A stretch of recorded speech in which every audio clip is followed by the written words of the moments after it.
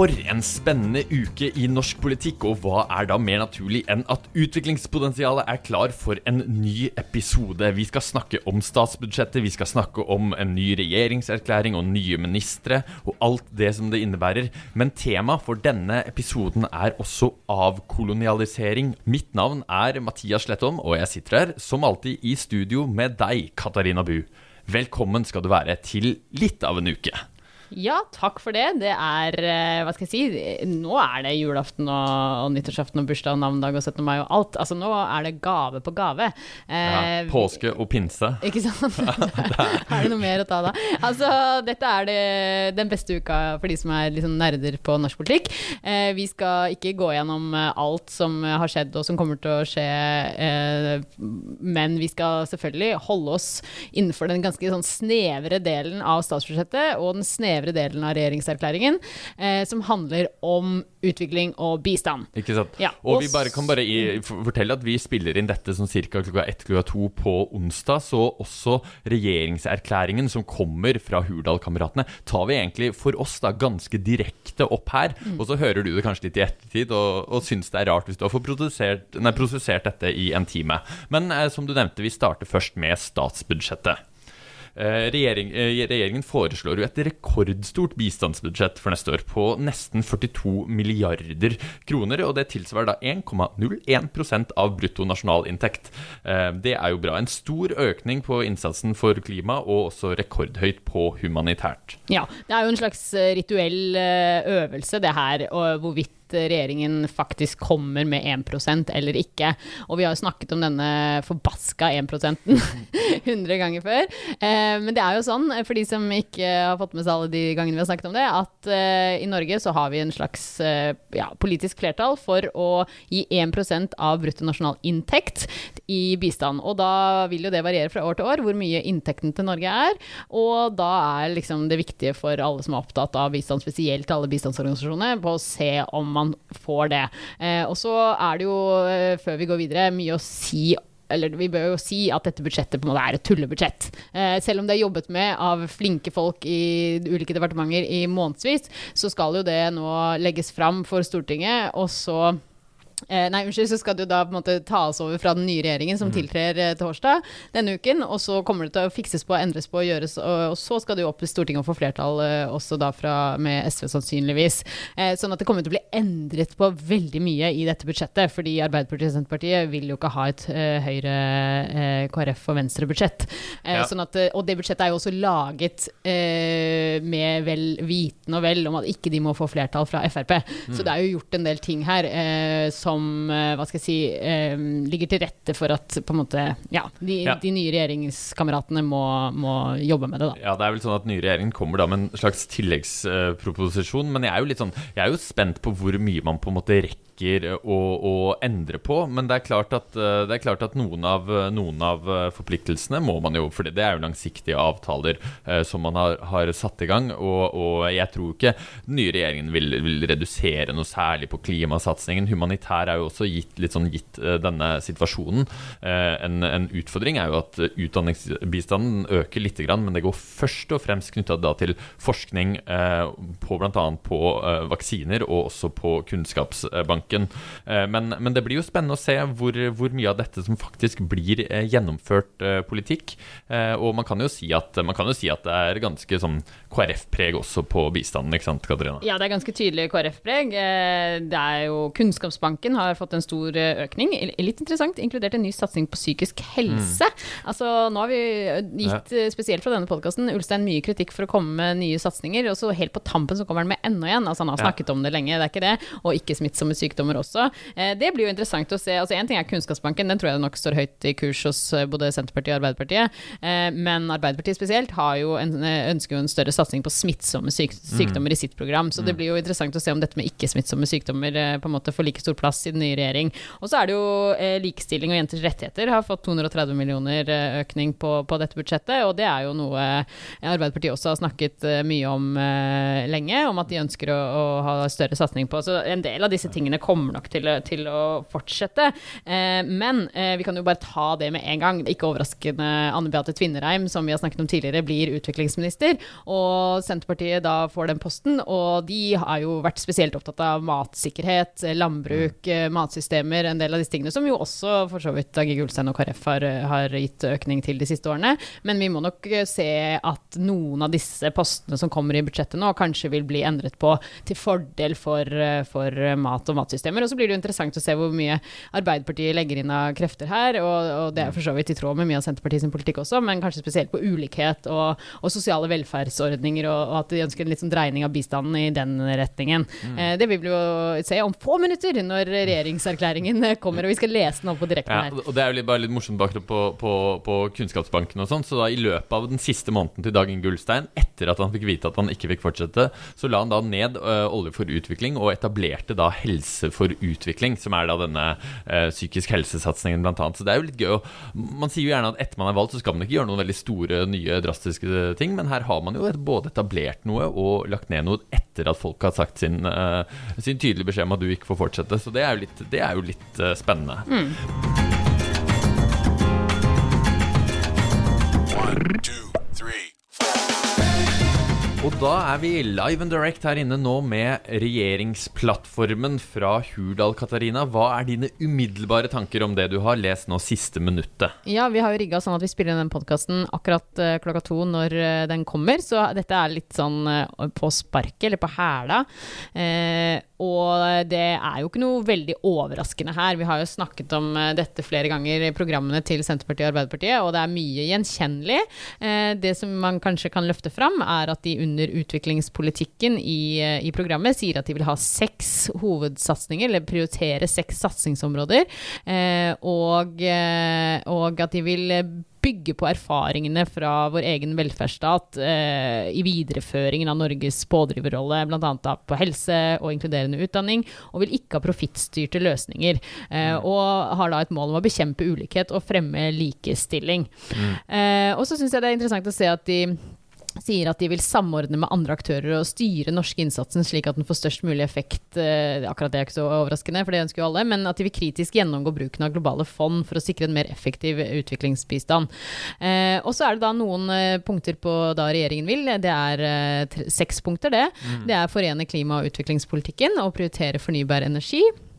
Det jo vært et punkt i Arbeiderpartiet sin plattform. Så det litt morsomt at de sier at de vil omgjøre programmet Olje for utvikling til Energi for utvikling, for det har vel allerede Dag Inge Ulstein gjort.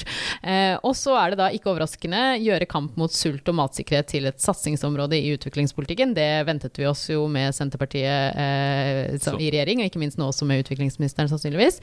Og bekjempe ulikhet, der har de fokus på skatt og offentlig sektor som skal levere helse og utdanning. Og så det kvinner og likestilling og kvinners rett til å bestemme over egen kropp. Det har jo Arbeiderpartiet vært opptatt av i Stortinget nå i flere år, og ikke minst prevensjon og trygge aborter. Og så stille opp med humanitær nødhjelp, det de opptatt av, og bekjempe smittsomme sykdommer, som også var et punkt i Arbeiderpartiet sitt program. Og i tillegg så det da så de ganske tydelige på at de ønsker å arbeide for en internasjonal konvensjon om økonomisk åpenhet og ta en større rolle knyttet til ulovlig kapitalflukt og skatteunndragelse. Så det jo bra da å se litt sterkere engasjement og vil styrke Skatt for utviklingsprogrammet enda mer. Så det blir spennende å se om Norge klarer faktisk å ha en global impact i OECD eller andre steder nettopp på det med skatt, som jo visse papers siste tiden virkelig har vist for oss hvor enormt problemet Ja, dette kjempebra at det har kommet inn i plattformen, altså en internasjonal konvensjon om økonomisk åpenhet. Det det flere i det norske sivilsamfunnet og internasjonalt som har villet ha lenge, og dette må de jo nå følge opp siden de har det i regjeringsplattformen, og at de faktisk arbeider for en sånn internasjonal konvensjon. Og så står det jo ikke akkurat her, fordi det jo en overordnet plattform dette, hva som vil ligge i en sånn konvensjon, akkurat hva det vil bli til, men det kjempebra at det skal være på agendaen nå til Utenriksdepartementet, og sikkert da i samarbeid med Finansdepartementet. Og så står det jo også at de vil støtte opp om, og det jo alltid et litt vagt begrep, men etableringen av internasjonale mekanismer for effektiv og rettferdig håndtering av statlige gjeldskriser. Og det vet vi jo, vi har snakket om det ofte eller flere ganger i podcasten, at utviklingsland nå har alt for mange land, men også utviklingsland veldig alt for høy gjeld, og sliter med å betale tilbake gjelda si, spesielt etter også koronakrisen, og det trengs å gjøre noen drastiske internasjonale endringer der, og dette var jo viktig i den forrige regjeringen da også med SV, nettopp skatt og gjeld, så det tydelig at de vil løfte disse to temaene opp igjen da. Kan vel si at vi også kommer tilbake i senere podcaster også med mer fra Hurdal-plattformen. Ja. Men vi må også i denne podcasten komme oss litt ut i verden, bare bitte litt, selv om det skjer så mye i Norge, fordi WHO har nå sagt at det kommet en vaksine for barn mot malaria. Og det jo ganske fantastiske nyheter, ikke sant, Katarina? Ja, altså hvis vi skal løfte vårt eget hode ut av navleloen et lite øyeblikk her, så det jo ingen utenfor Norges grenser som bryr seg så veldig mye om hverken statsbudsjett eller regjeringserklæringer, men dette en fantastisk verdensomspennende global nyhet som vi har vel vært innom tidligere i en tidligere podcast at dette var på gang, og i forrige uke så kom da nyheten fra Verdens helseorganisasjon om at de nå anbefaler denne malariavaksinen til barn, og de anslår at det vil redde tusenvis av unge liv hvert år, og ikke minst redusere utgiftene landet har på å kjøpe medisiner for å behandle malaria. Og malaria, det jo en parasitt som overføres via mygg, og tar livet av nærmere 500 000 mennesker i året, og det hovedårsaken til at barn blir syke eller dør i Afrika sør for Sahara. Faktisk så mange som 260 000 afrikanske barn under 5 år dør hvert år av malaria, ifølge Verdens helseorganisasjon. Så at det nå kommer en vaksine som skal allerede gitt vært i testfase i flere land, blant andre Ghana, Kenya og Malawi siden 2019. Der over 2 millioner doser av denne vaksinen gitt, og nå ønsker man da å anbefale den til lands helsemyndigheter bredere enn det. Og vaksinen som kalles Mosquirix, det ikke bare den første vaksinen for malaria, men det faktisk den første vaksinen utviklet for nettopp da parasittsykdom. Fordi parasitter, de mye mer komplekse enn virus eller bakterier, så om det det som har gjort at det har tatt tid, de har jo holdt på med å forske på dette siden 80-tallet, eller om det nettopp det at dette rammer land i sør og ikke oss her hjemme. Vi kan jo sammenligne med koronavaksinen, som det tok veldig mye kortere tid. Det kan jo tenkes at det kanskje hadde gått fortere å utvikle den vaksinen også, hadde vi fått malaria-mygg opp hit i nord. Men det i hvert fall uansett en veldig god nyhet, og all ære til de som har jobbet med dette, og vi får bare håpe at dette faktisk får de positive konsekvensene som Verdens helseorganisasjon nå anslår at den vil ha da. Og så det jo skjedd masse annet også knyttet til Nobels fredspris og Nobelprisen i litteratur, kommer vi kanskje tilbake til i intervjuet, fordi nå har vi rett og slett 2 gjester trippende på gangen, så vi tar imot Hector Ulloa og Maren Sæbø. 1, 2, 3, 4. Temaet for denne episoden jo avkolonialisering av bistanden. Hvordan bistandsbransjen som helhet påvirket av kolonitiden, og kanskje den litt mer nyere debatten rundt nettopp dette også i bistandsbransjen. Fordi dette med avkolonialisering, det begynte jo, kan vi si, som en debatt innad i akademia, og fikk en del oppmerksomhet, kanskje spesielt i 2018-2019. Men kan sies å ha ligget der og dukket opp med jevne mellomrom, også før det, og ikke minst etter. I 2015 for eksempel, så dannet studenter ved University of Cape Town i Sør-Afrika en protestbevegelse rettet mot en statue ved universitetet som minte Cecil Rhodes, den britiske imperiebyggeren og grunnleggeren av kolonien Rhodesia. Kampanjen for fjerning av statuen fikk global oppmerksomhet og førte til en bredere bevegelse for å avkolonialisere utdanning over hele Sør-Afrika, men også i vår del av verden. Så til å hjelpe oss å dykke ned i denne kanskje litt vanskelige og komplekse debatten og temaet, så har vi med oss 2 personer som umiddelbart dukket opp på navnelisten da vi bestemte oss for å diskutere det her.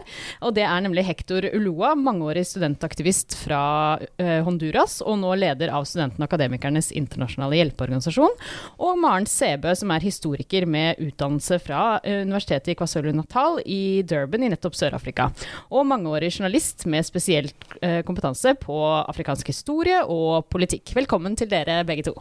Takk skal du ha. Takk. I Norge så det kanskje SAIH som har vært den fremste talsorganisasjonen for avkolonialisering.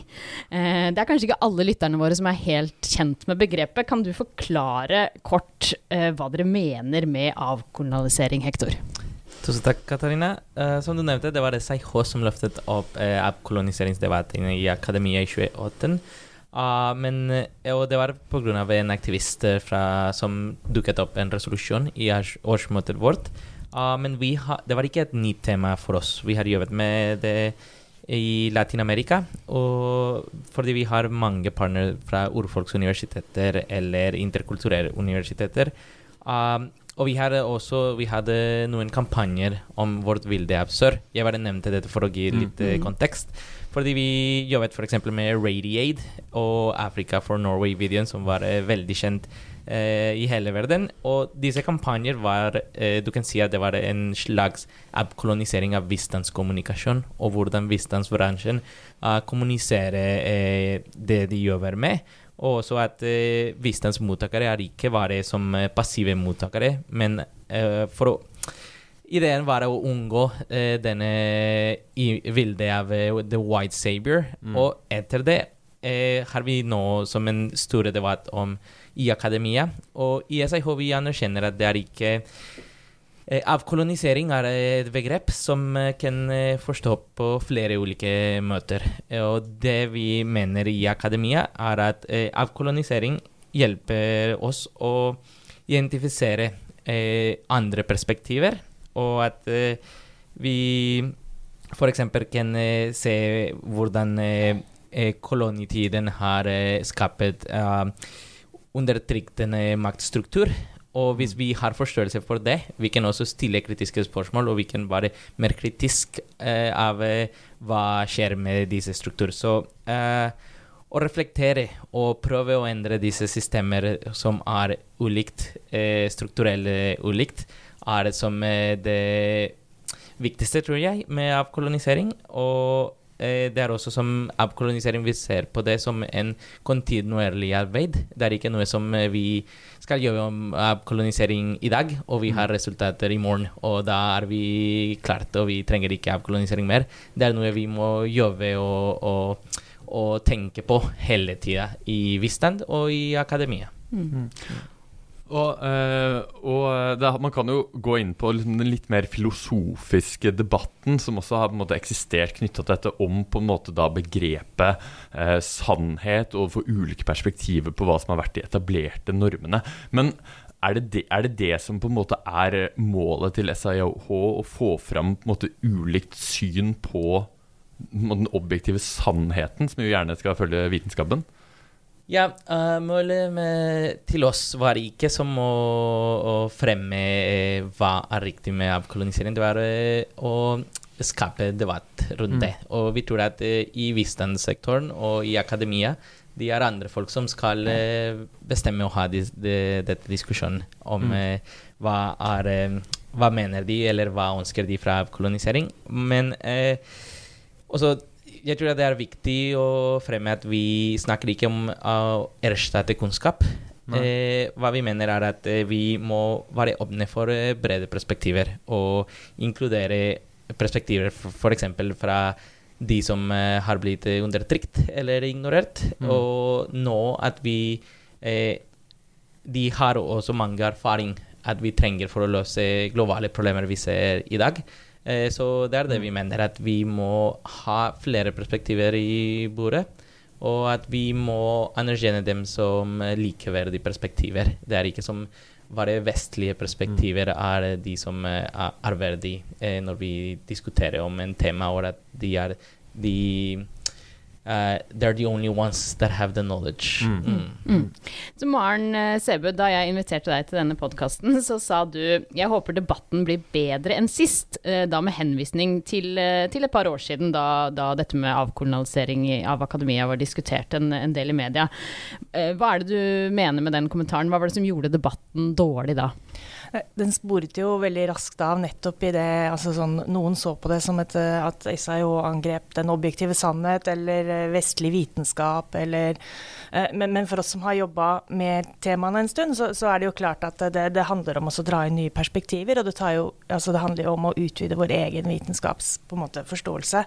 For meg som har studert afrikansk historie, så det jo selvsagt at jeg må ta inn perspektiver fra andre enn holdt på å si koloniherrer, og selvsagt også at jeg må ta inn forskjellige perspektiver i når jeg studerer for eksempel det som perioden som vi kaller avkolonisering, som på en måte etterkrigstida og frem til liksom 1990, så det jo åpenbart at stadig nye perspektiver utvider min forståelse av det som historisk skjedde, og i historievitenskapene så vil holdt på å si, en avkoloniseringsprosess også når vi studerer andre perioder være på en måte helt sentralt og helt i tråd med vitenskapen, så å si, altså historievitenskapen.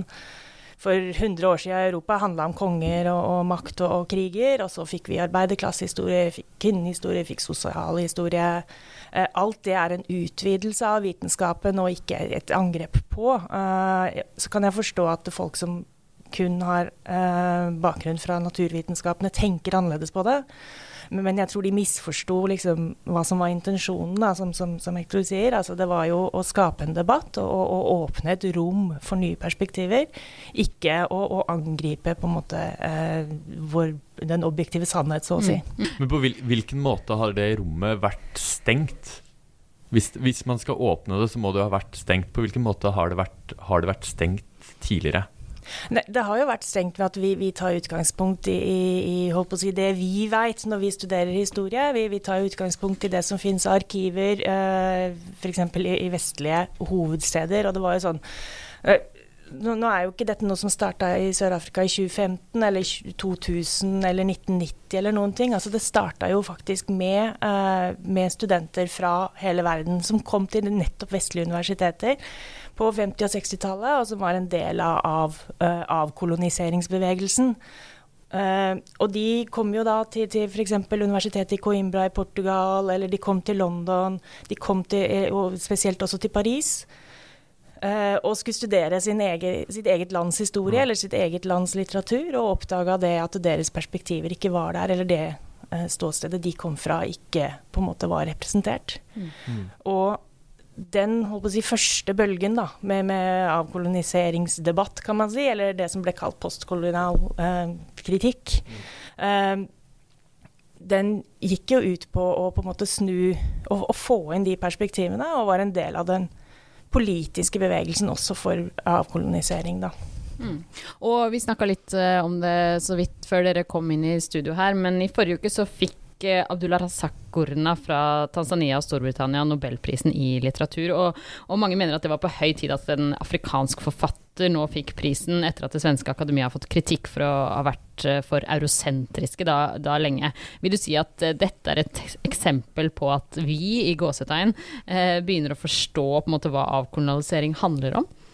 Veldig rart å skulle svare for Svenska Akademien her, men akkurat hva som foregår i deres indre gemakker jo en helt annen diskusjon, men det helt klart at de veldig lenge har fått kritikk, spesielt fordi de har forbigått den kenyanske forfatteren Ngugi wa Thiong'o, som man kan si en litt sånn eldre onkel av Gurna.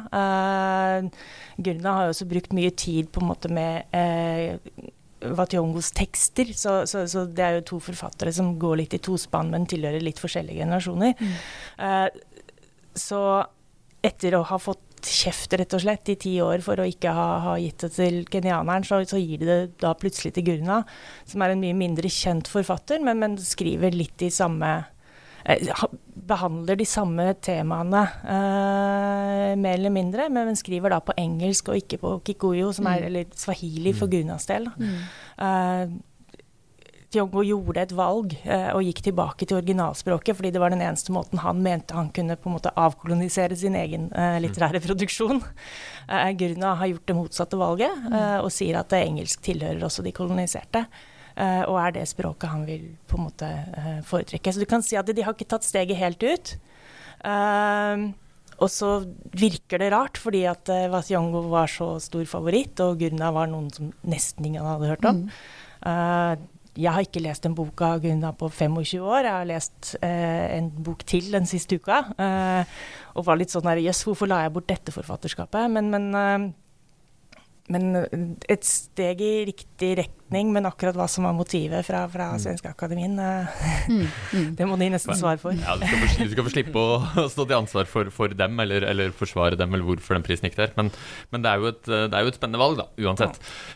Hector, vi er jo en podcast rettet mot på en måte, utviklings- og bistandsbransjen, og SAIH er jo både en solidaritetsorganisasjon, men også på en måte, en bistandsorganisasjon, i den forstand at dere får penger fra Norad, blant annet til å støtte studentbevegelser i Afrika og Latinamerika. Og jeg lurer på litt, kan du si noe om hvordan man ser spor av kolonitiden i bistandsbransjen? Ja, jeg tror at kolonitiden lever fortsatt i bransjen. Du kan se på det i kommunikasjonsarbeid, for eksempel. Jeg nevnte Radiaid og det vi jobbet med å kolonisere kommunikasjonsarbeid, og hvordan bistandsbransjen viser arbeidet.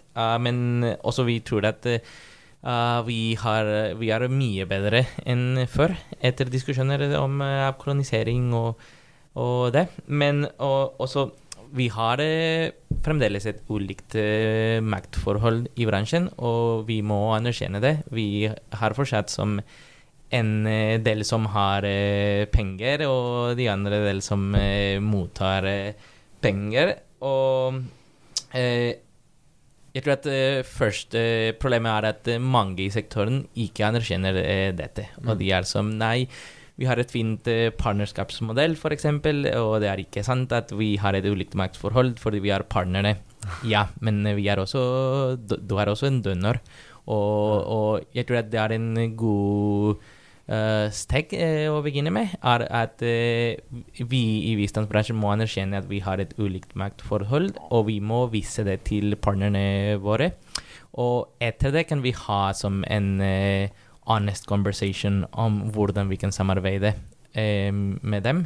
Men hvis vi tar det for gitt, og vi bare tenker at nei, vi er bare partnere, det er de andre siden vil ikke si på det samme måte, og det er vanskelig for dem å ta opp kritiske spørsmål og kritisere hva vi gjør hvis vi har ikke viser til dem at vi vet at vi er de som har penger, og at kanskje du føler som vi har mer makt enn deg. Så jeg tror at å anerkjenne det er noe vi fortsatt mister, og vi må begynne med.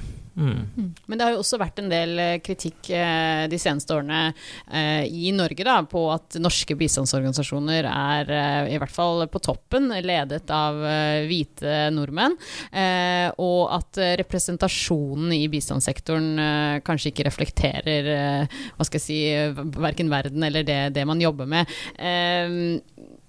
Hvordan synes du at bistandsbransjen bør innrette seg for å få til en bedre representasjon, eller er det ikke et problem, tenker du? Nei, det er fortsatt en problem, men det er også en veldig vanskelig spørsmål å noe å svare for. Jeg tror at det er en utfordring som alle organisasjoner har her i Norge, og most av dem. Og vi vet, og vi bør gjøre for å ha mer mangfold, men det er også en veldig ubehagelig eller ting å snakke om. Fordi for eksempel vi kan tenke at stillingsutlysninger er neutral, og at vi utfordrer folk fra minoritetsbakgrunn å stille opp og ting, men vi også ser at det skjer ingenting, eller ikke nok. Så jeg kan bare nevne at en god opplevelse at vi har hatt i SAIH er for eksempel med programmer som Norec, når du har utveksling, og partnerne våre kan komme og jobbe med oss og gi innspill til vårt arbeid. Og jeg tror at det er noe som kan kanskje hjelpe oss å forstå hva vi kan win hvis vi har flere perspektiver, og hvis vi har mer mangfold i sektoren. Men jeg har ikke et svar til hva eller hvordan kan vi gjøre det. Men jeg tror at det en god eksempel, at hvis vi prøver det med utveksling, vi forstår hvordan det lønner seg. Og Maren, du har jo jobbet i mange land hvor på en måte norsk bistand til stede, eller hvor norske aktører særlig sentrale. Og hva tenker du om bistandssektoren? Hva kan den på en måte lære av hele denne avkolonialiseringsdebatten? Tror jeg skal ta på meg historikerhatten igjen, fordi det jo ikke sånn at det har vært skikkelig ille, og så har det blitt bedre og bedre. Vi har hatt forskjellige typer bistand. Norsk bistand har minst 2 eller 3 bein å stå på. Vi har en solidaritetstradisjon, og så har vi en misjonstradisjon, og så har vi en nyere tradisjon som handler om statlig bistand. Men i perioder så har for eksempel den solidaritetstradisjonen vært veldig sterk og stått mer på like fot. Altså det ligger jo i selve begrepet og hvordan de jobber. Og organisasjoner som SIH eller Norsk Folkehjelp har vært veldig opptatt av at de partnere, og at det handler om solidaritet og ikke bare å gi. Og så vil du ha organisasjoner med røtter i misjonen, for eksempel Kirkens Nødhjelp, som har gått veldig langt mot solidaritetstradisjonen, som også veldig opptatt av partnere og veldig flinke på det. Så skal man huske at en del norsk bistand har vært også drevet ut fra et solidaritetsperspektiv. All anti-apartheid-bistanden var jo det. Og da var man nok mye mer bevisst i perioder. Altså, det jeg prøver å komme fram til at det ikke en lineær utvikling her. Det har gått i bølger, hvor noen, kanskje på 70- og 80-tallet spesielt, så var man mye mer forsøkte å stå på like fot i en del saker, og var politiske og solidariske, og mye mer opptatt av hva for eksempel, altså man lot ANC eller SWAPO styre hva slags bistand man ga til sørlig Afrika for eksempel, under store deler av 80-tallet.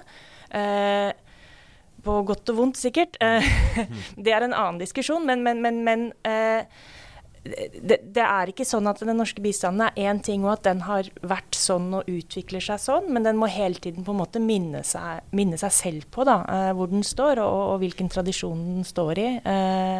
Og sånn sett så jo den jobben som SIH gjør veldig viktig med å liksom forsøke å gi den kan man si, bevisstgjøringa til neste generasjon, som også skal inn i andre bistandsjobber, sannsynligvis. Det var en person som kjenner norsk bistand godt, som sa til meg nylig at mottakerne av bistanden har endret seg veldig mye de siste årene, men at giveren ikke har endret seg noe særlig. Du enig i det argumentet? Ja, igjen da, så det jo litt forskjell fra sektor til sektor kanskje, og fra land til land og verdensdel til verdensdel, og hva slags organisasjon vi snakker om. Men det helt klart at det på 70- og 80-tallet da, når man drev, hvis man skulle drive sånn som man drev sånn, det jo et tiår som også har fått kritikk for sånne hvite elefantprosjekt og sånn, hvor man reiste til steder som Tanzania og lagde kjempestore prosjekt og ikke hørte på lokalbefolkningen i det hele tatt, samtidig som man jobbet veldig tett på organisasjoner, for eksempel fra Sør-Afrika. Og i et land som Tanzania i dag, eller Kenya i dag, eller Sør-Afrika også for så vidt, så det jo helt nye grupper som har fått utdannelse, og som høyt kvalifisert. Vi har jo en mye større pool av mulige partnere som minst like flinke som oss, i både alt fra regnskap til planlegging, og vi hadde en diskusjon nylig om hva 20 år med bistand til Afghanistan har etterlatt seg, og det åpenbare spørsmålet en stor generasjon av veldig dyktige mennesker som kan drive en del ting videre, og det må på en måte også norske organisasjoner som da partner opp med disse ta hensyn til, og det oppfatter jeg jo for så vidt at de gjør, selv om det fortsatt finnes holdninger der ute som kanskje tyder på det motsatte. Hector? Ja, dette med en dyktig folk, jeg tror at det også veldig tett med avkolonisering, fordi vi ser at noen ganger vi ikke inkluderer dem i vårt arbeid, og vi tror at nei, fordi de kommer fra sør, kanskje de ikke gode nok til å samarbeide med oss, og det var noe vi snakket når vi forbereder til denne podcasten på kontoret i SIH, var om for eksempel hvis du har noen som givere og skal vite til å jobbe i den globale sør. Du da en internasjonal ekspert i denne land. Men hvis du kommer fra den sør til nord og jobber med noe, du en innvandrer som prøver å ha en jobb. Så disse også som veldig fra kolonitiden, at vi fremdeles tenker at de har ikke kapasitet, og det også med begrepet for eksempel med bistand og kapasitetsbygging. Kanskje kapasitetsbygging kan skje mellom land i sør, men vi fremdeles ser at i mange tilfeller det som en fra den globale nord eller en fra de givere som skal til sør og vise dem og lære dem hvordan de kan jobbe med noe, at kanskje de vet bedre enn oss hvordan de kan løse problemer, men vi fremdeles har denne tenkning at de oss som kan lære dem. Og så en del av avkoloniseringen tror jeg også at vi må bruke eller samarbeide mer med den dyktige folk vi har i partnerland. Men det, fordi vi lever jo på en måte i bærekraftstiden, og vi alle i samme båt, og vi alle ett, og det bare partnerskap, men det egentlig mulig å få endret noe på styrkeforholdet så lenge penga rår?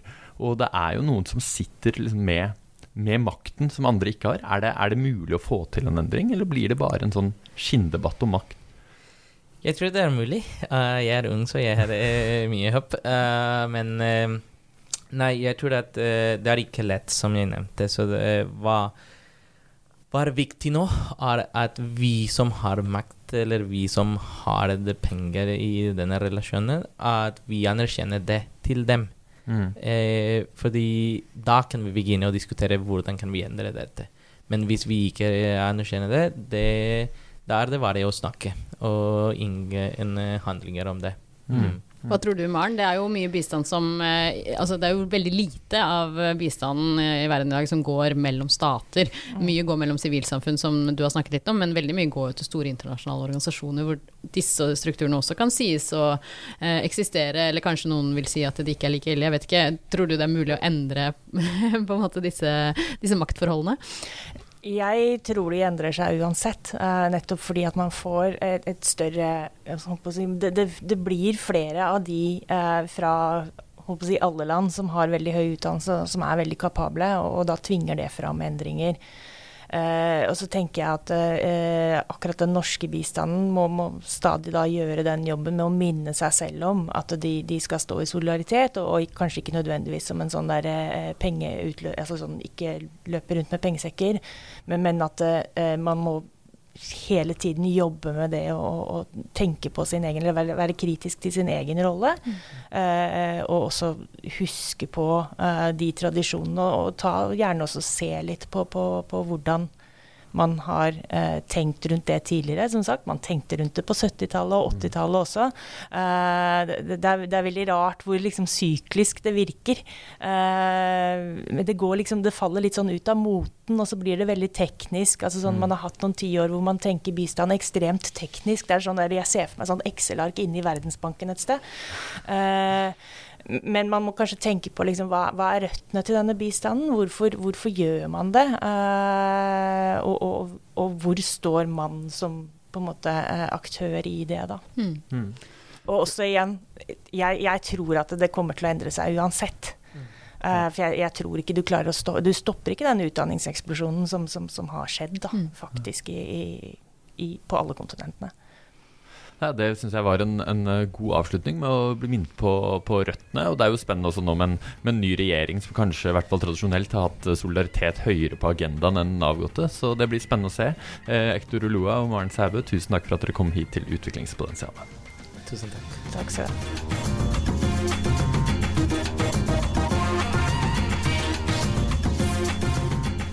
Da har vi kommet til podcastepisodens siste post. Som vanlig så kommer vi med et par anbefalinger. Hva det du vil anbefale, Mathias? Jo, Kovacs har jo for mange vært det som står igjen som Dag Inge Ulsteins store prioritering i denne regjeringen. Kovacs, dette vaksinesamarbeidet som jo skulle gjøre at veldig mange fattige land fikk tilgang på vaksine. Men en artikkel fra The Bureau of Investigating Journalists min anbefaling knyttet til dette, og artikkelen How Kovacs Failed on its Promise to Vaccinate the World en skikkelig god langlesning om hva som egentlig skjedde litt sånn i kulissene i 2020 og 2021. Kovacs skulle jo skape en rettferdig fordeling, samtidig skulle den jo fungere som en sikkerhetsventil for rike land, nettopp fordi at den ble etablert før man visste hvilke vaksiner som ville fungere og ikke når det kom til korona. Men det gikk altså faktisk 10 måneder fra Kovacs ble lansert i april 2020 til de første dosene kom til Afrika i februar 2021. Og denne artikkelen liksom en forklaring på hvorfor dette skjedde. Og det hadde både sammenheng med at USA trakk seg. Trump-regjeringen lagde Operation Warp Speed i mai 2020, hvor de egentlig bare sa at vi skal kun vaksinere vår egen befolkning, og vi bryr oss ikke om verden. Og India, som vi også har nevnt her, fikk jo et veldig stort internt utbrudd som gjorde at Narendra Modi ikke ville eksportere noen som helst vaksiner, og det var jo veldig dumt, fordi Kovacs hadde en avtale med dette Serum-instituttet om 1,1 milliarder doser til Kovacs, og når det da ikke ble lov å eksportere, så ble det et kjempeproblem, og bare en artikkel som bare viser hvor enormt lite koordinering det var, og sivilsamfunnet som nesten ikke slapp til i det hele tatt. Så det min anbefaling fra The Bureau of Investigating Journalists, How Kovacs Failed on its Promise to Vaccinate the World. Og hvis du ikke har tid til å lese en sånn god og lang sånn amerikansk lesning, så kan jeg også anbefale Dan Balniks episode In Pursuit of Development sammen med Katarine Storeng fra Senter for Utvikling og Miljø, som også snakker da om hva som skjedde og hvorfor det gikk så galt på Kovacs-fronten. Fint. Min anbefaling, den hva skal jeg si, litt nærere oss selv. Det Tankesmien Agendas årlige Aula-foredrag, som da et samarbeid mellom Tankesmien Agenda og Universitetet i Oslo. Det må sies å være årets største happening, i hvert fall for oss i Tankesmien. Det Helene Landmore som kommer til Aulaen, denne flotte salen i Universitetet i Oslo, torsdag 21. oktober, klokken 09:00. Og det blir et skikkelig kult møte om hvordan vi kan styrke/forbedre demokratiet.